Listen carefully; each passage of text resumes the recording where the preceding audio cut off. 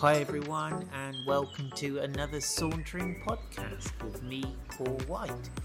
I'm coming to you from the beautiful town of Weymouth in Dorset by the sparkling blue sea.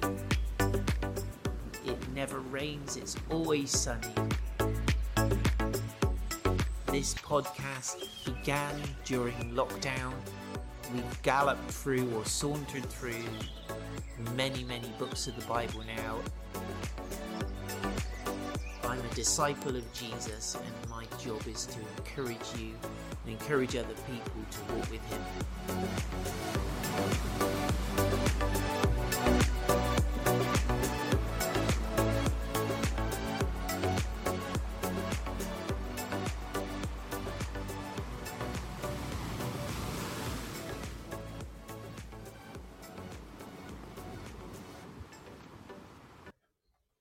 Hi everyone, and welcome to a brand new Saunter, and it's so exciting. We're going to be looking today at the two epistles of Peter. Well, we're not going to look at them both in one go, but we're going to follow on a bit at a time each day, and thank you so much for joining me.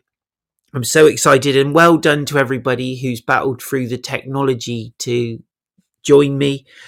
And I've had to battle through the technology as well. And I was just thinking a little bit about it. And I was thinking, gosh, Peter, he didn't have a great education. He probably wasn't fluent in Greek and writing and all of those things.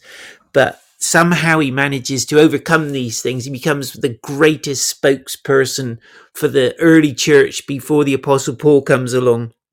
He's truly outstanding, and he overcomes these weaknesses and difficulties. Presumably hires a scribe to help him write the letter, and what a great job and what a fantastic legacy he's given us. So I'm going to pray.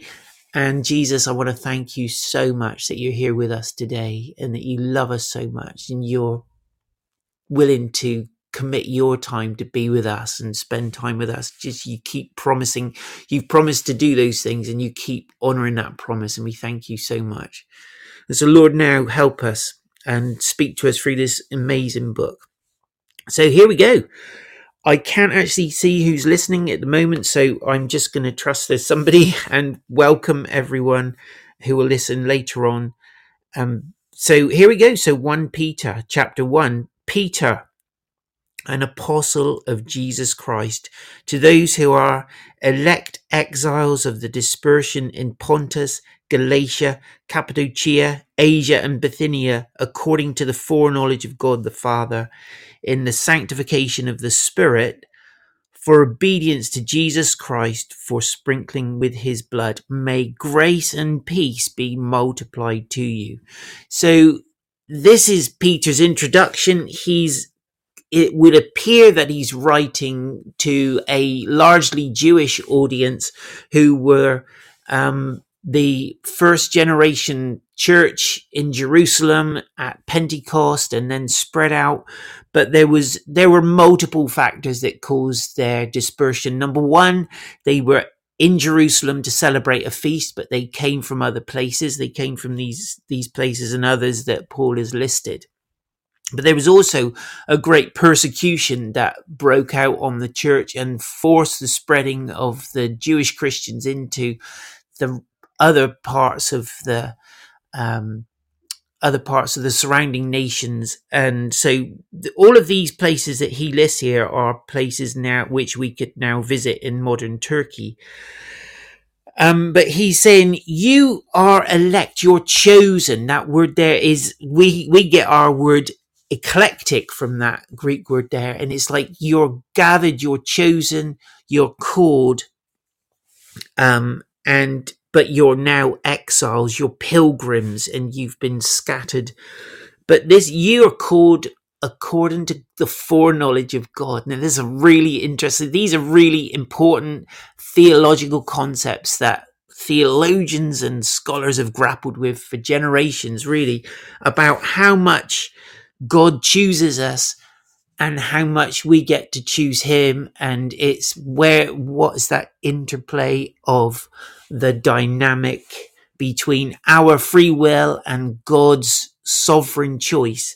And on the one hand, you could say, well, he chose all the Jews. So that as a nation, God had already chosen the Jews. And he said, this is going to be the nation that I show myself to particularly. I show my favor to, and I show myself to and reveal myself to, so that they can then reveal me to the nations around. And so God's plan for Israel, because of Abraham and his devotion to God and his faith towards God, God promised to Abraham that his descendants would be a blessing everywhere they went in the earth. And so now Peter is saying, you are these chosen ones. So you're doubly chosen, in a sense that you're chosen from your ethnicity, but you're also chosen, by virtue of your ethnicity, as in your relationship, your descendants from Abraham, but also in that wonderful foreknowledge of God. And the word there for foreknowledge is our word prognosis. So it's exactly the same Greek word that we use for prognosis. When a doctor predicts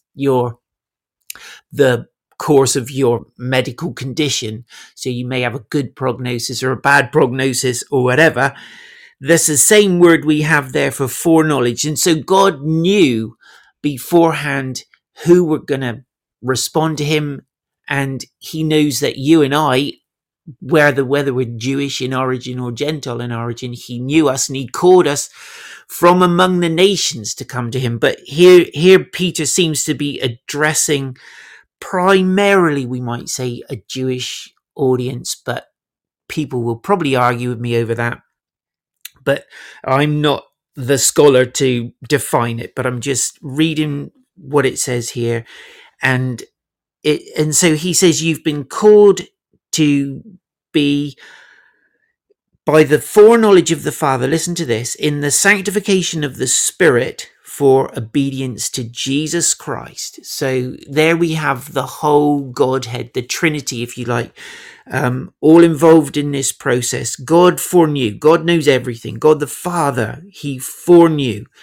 And that there would be then those people called into his kingdom who would experience and come into that sanctification. That means to be made holy, or in really simple terms, set apart to belong to God. And that was always God's plan for the Jewish people, but it was actually always his plan for the whole world, to have people from every nation gathered to him and set apart and holy and sanctified by the Holy Spirit, who draws us into this relationship with him.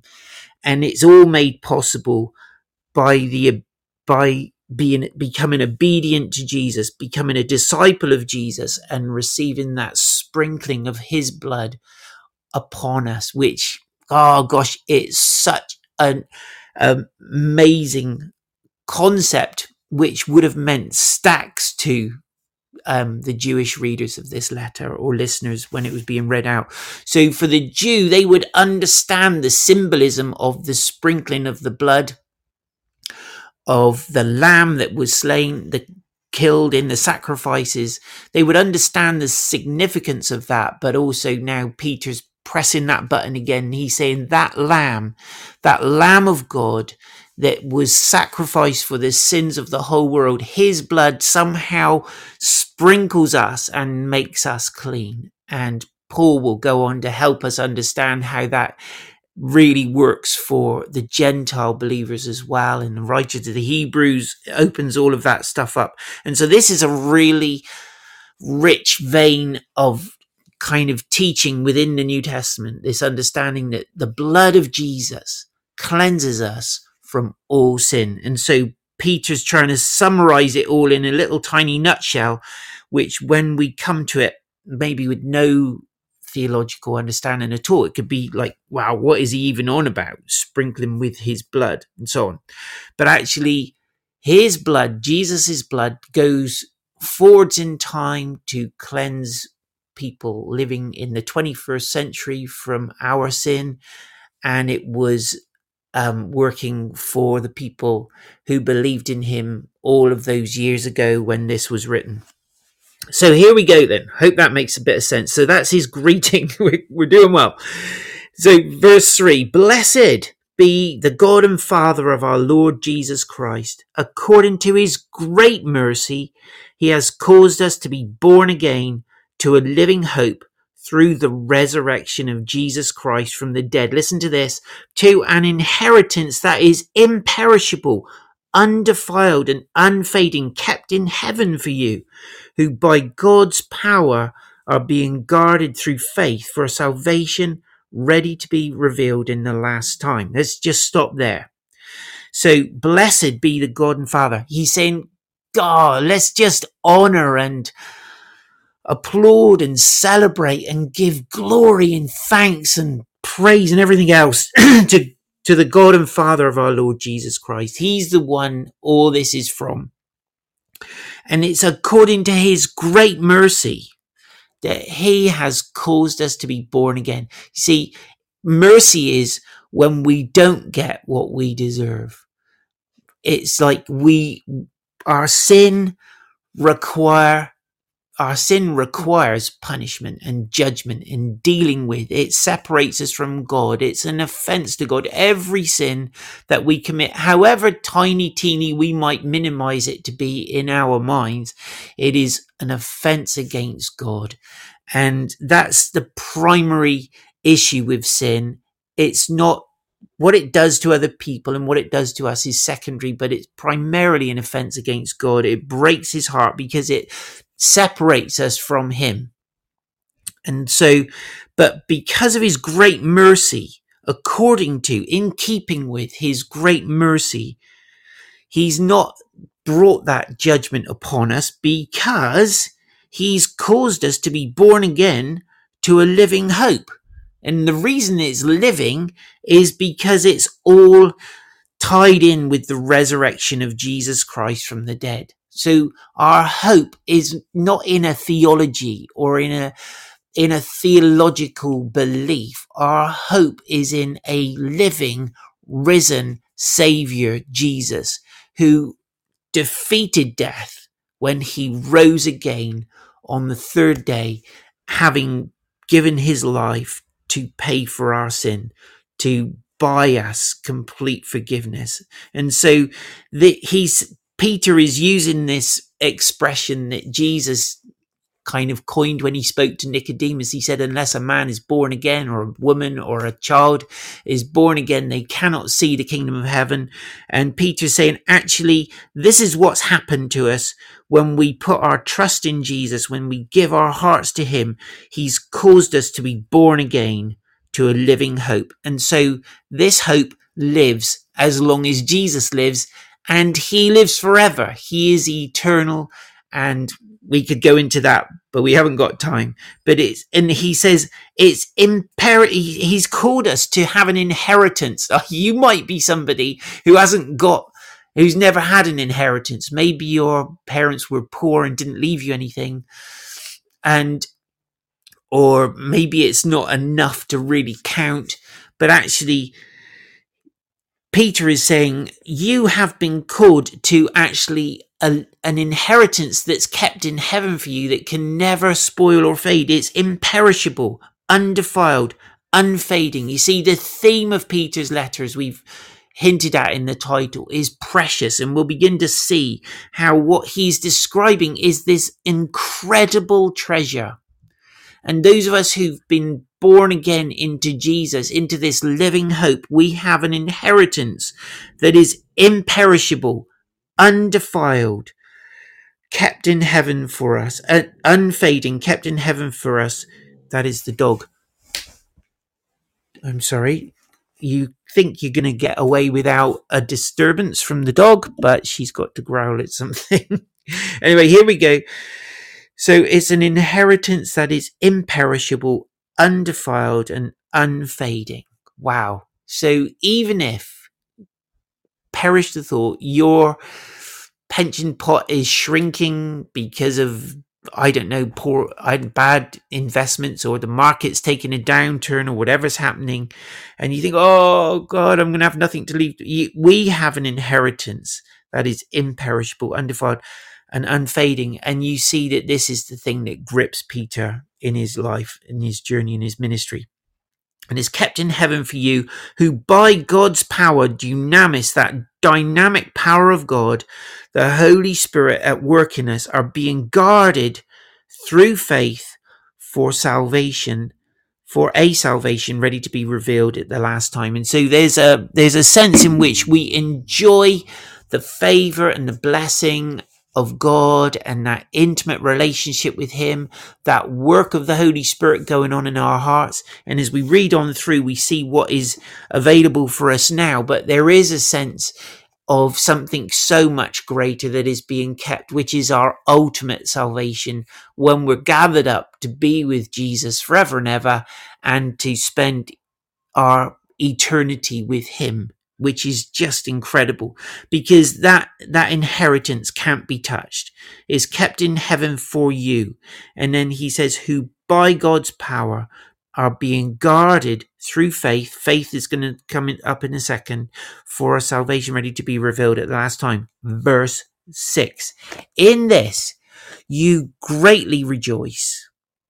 See, this is what we need to understand. This isn't just, I think evangelicals have done themselves a disservice when they've said, oh, we don't go on feelings. Actually, feelings are very much part of how we live day to day. So we fall in love with someone, and then we find ourselves walking up the aisle one day saying, I commit to marry this person for the rest of my life, and to love and to cherish and to have and to hold, and all those beautiful things. But that came initially from a feeling. It develops into something more, and commitment is more than a feeling. I know, I understand that, and faithfulness is a choice, all of those things. But feelings are how we navigate, and certainly initially, and even people who think they don't go by feelings do go by feelings. Why do you choose a particular car when they're all pretty similar in that price point? It's because you have a feeling about it. You like it. Why do we make friends with people? Because we like them. And don't get me started on feelings. But anyway, this is the thing. So in this, you rejoice. Rejoicing is a response to joy in our hearts, isn't it? So in this, you rejoice. It means you've got something to rejoice about. And I'm sure this is not just an intellectual agreement with something. This is something that's going on the inside of us. In this, you rejoice, though now, for a little while, if necessary, you have been grieved by various trials. So hold on a minute. These things are almost polar opposites, aren't they? He's saying you rejoice even though you've been grieved for a while by various trials. And then he goes on to say, so that the tested genuineness of your faith, listen to this, more precious than gold, though perishes, though tested by fire, may be found to result in praise and glory and honor at the revelation of Jesus Christ. Though you have not seen him, you love him. Though you do not now see him, you believe in him and rejoice with joy. Listen to this. That is inexpressible and filled with glory, obtaining the outcome of your faith, the salvation of your souls. So let's just back up a little bit. So he says, in this knowledge that we have, that we're being kept by God's power through faith, our faith in him, the Holy Spirit at work in us, we're being kept, but we have this incredible inheritance waiting for us. So that's in the back of our minds always, that we know this. But now he says, in this you rejoice. So that gives you joy, even though now for a little while, if necessary, you have been grieved by many trials. Now he's going to remember he's talking about gold. He's making an analogy with gold. And gold is one of the most incorruptible, indestructible elements on the earth. It doesn't break down into anything. Pure gold doesn't break down into anything. And literally, if you've got something made of gold, and you bury it in the ground, when you dig it up again, or someone else digs it up again, many years or centuries ahead of that, on from that time, that gold will still be shiny and beautiful, just as it was when you buried it. Someone put a post of a coin up on Facebook the other day, a friend of mine, and it was Charles the First, I think, and it was stamped out of gold, irregular shape, but just absolutely perfect, just like gold is, beautiful, shiny, warm yellow color. And it's been in the ground for I don't know how many 100 years, a lot of years.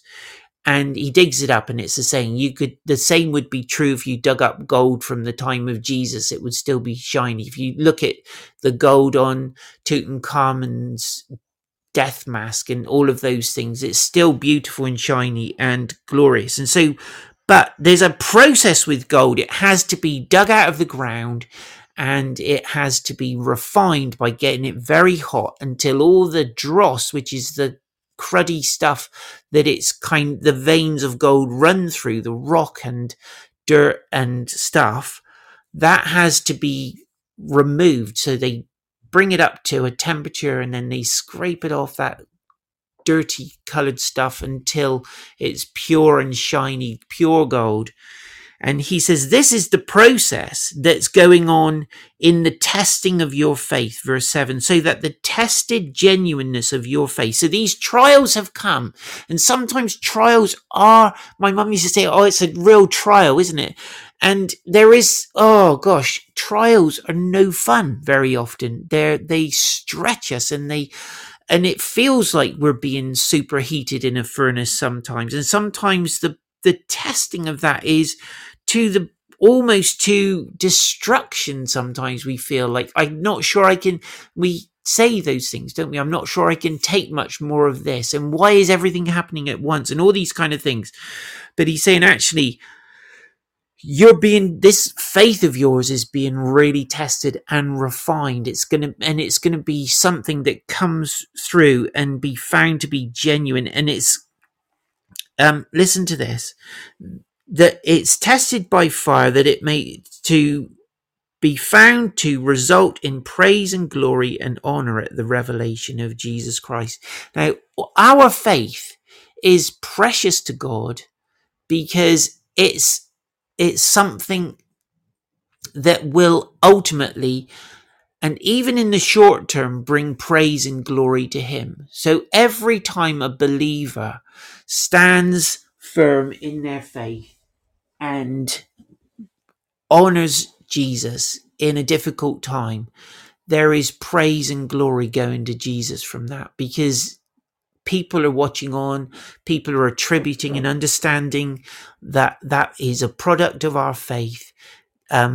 Angels and principalities and all those spiritual beings are looking on, and glory and honor is going to Jesus. And he's saying, and every time we step out in faith and we put our faith on the line and take a step of faith and do something brave and courageous because of our faith, glory and honor go to Jesus. Every time our faith motivates us to an act of kindness or generosity, someone is giving thanks to God as a result of that, and praise and honor is going to Jesus. So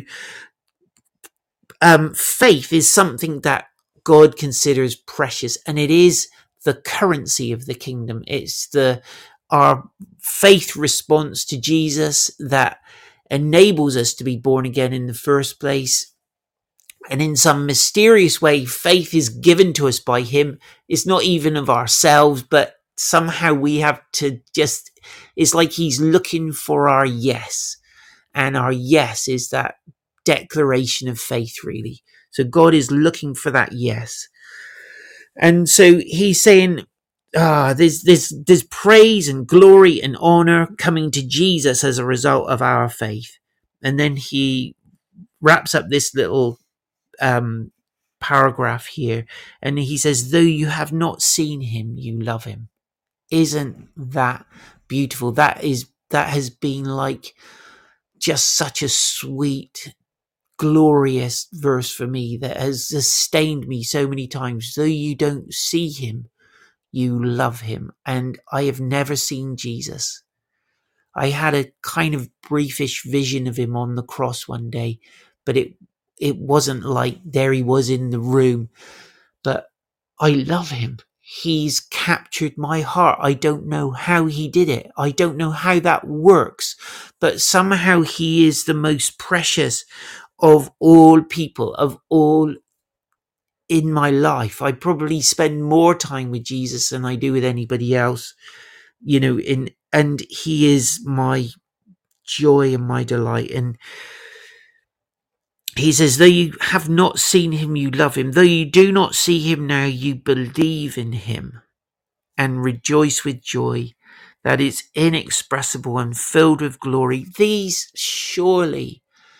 are feelings that come from that relationship of love that the Holy Spirit nurtures in our hearts. I can remember the first day I said to God, to Jesus, that I loved him. Away on a Christian youth residential thing, and I just remember someone saying, have you ever told Jesus that you love him? And I thought, I never have, and it wasn't in my vocabulary or my thinking. And then I spoke it out, and it was like my heart just began to melt on the inside. And I thought, wow, Jesus. And then, of course, as you live and you make decisions, you demonstrate that love, and you realize and you make choices to favor that love.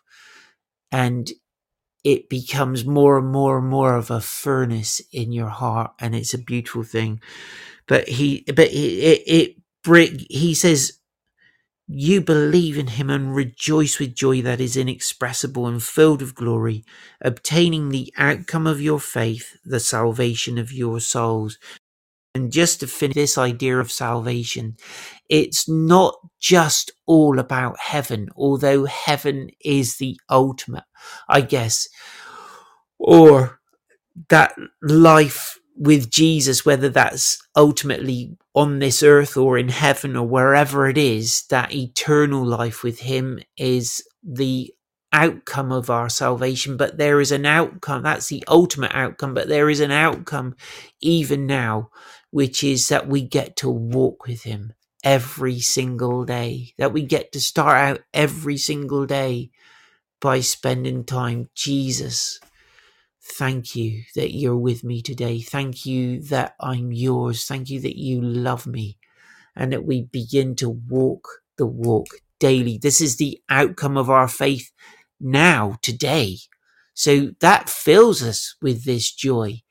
And just sometimes it will be more rich and more profound than others. We become more aware of it than other days. Some days we're maybe preoccupied with other things, but some days it's like, wow, this is the most glorious thing ever, that we could know God and have his spirit within us and be in relationship with him and know God the Father is our Father. So he's not just the Father of Jesus, but he's our Father. So, there you go. Just to say this, when he says more precious than gold, that word there is pollutimos. It's a good word. And it means it's the same, it's more precious. That's what it means, obviously, but it's the exact same word that Jesus uses when he says about the man who found a pearl of great price, and he went and sold everything because he found it buried in this field. He thought, wow, covers it over, sells everything, buys the field, and gets this pearl, which is worth so much more than the field obviously was. And he says, this is the pearl of great price. This is what Peter, that's the word Peter's using. It's the same word when it talks about the lady who brought the ointment of pure nard and poured it over Jesus's feet and wiped his feet with her hair and wept over him. And that's the same word there, pollutimos, and it just means more precious, but it's most precious. And our faith to Jesus is the most precious commodity. So treasure it, ladies and gentlemen, dear friends. Let's pray, and may God bless you and keep you today and smile on you. And may you really know this joy that is inexpressible and filled with glory as you obtain the outcome of your faith, the salvation of your souls. Have an amazing day, you guys, and God bless you loads. Thank you for joining me on this little saunter, and looking forward to spending more time with you over the next few days. If you've enjoyed this podcast, that's brilliant. That's exactly what I hope for. Please do share it, like it, pass it on, get it out there. Thank you so much. Have an amazing day.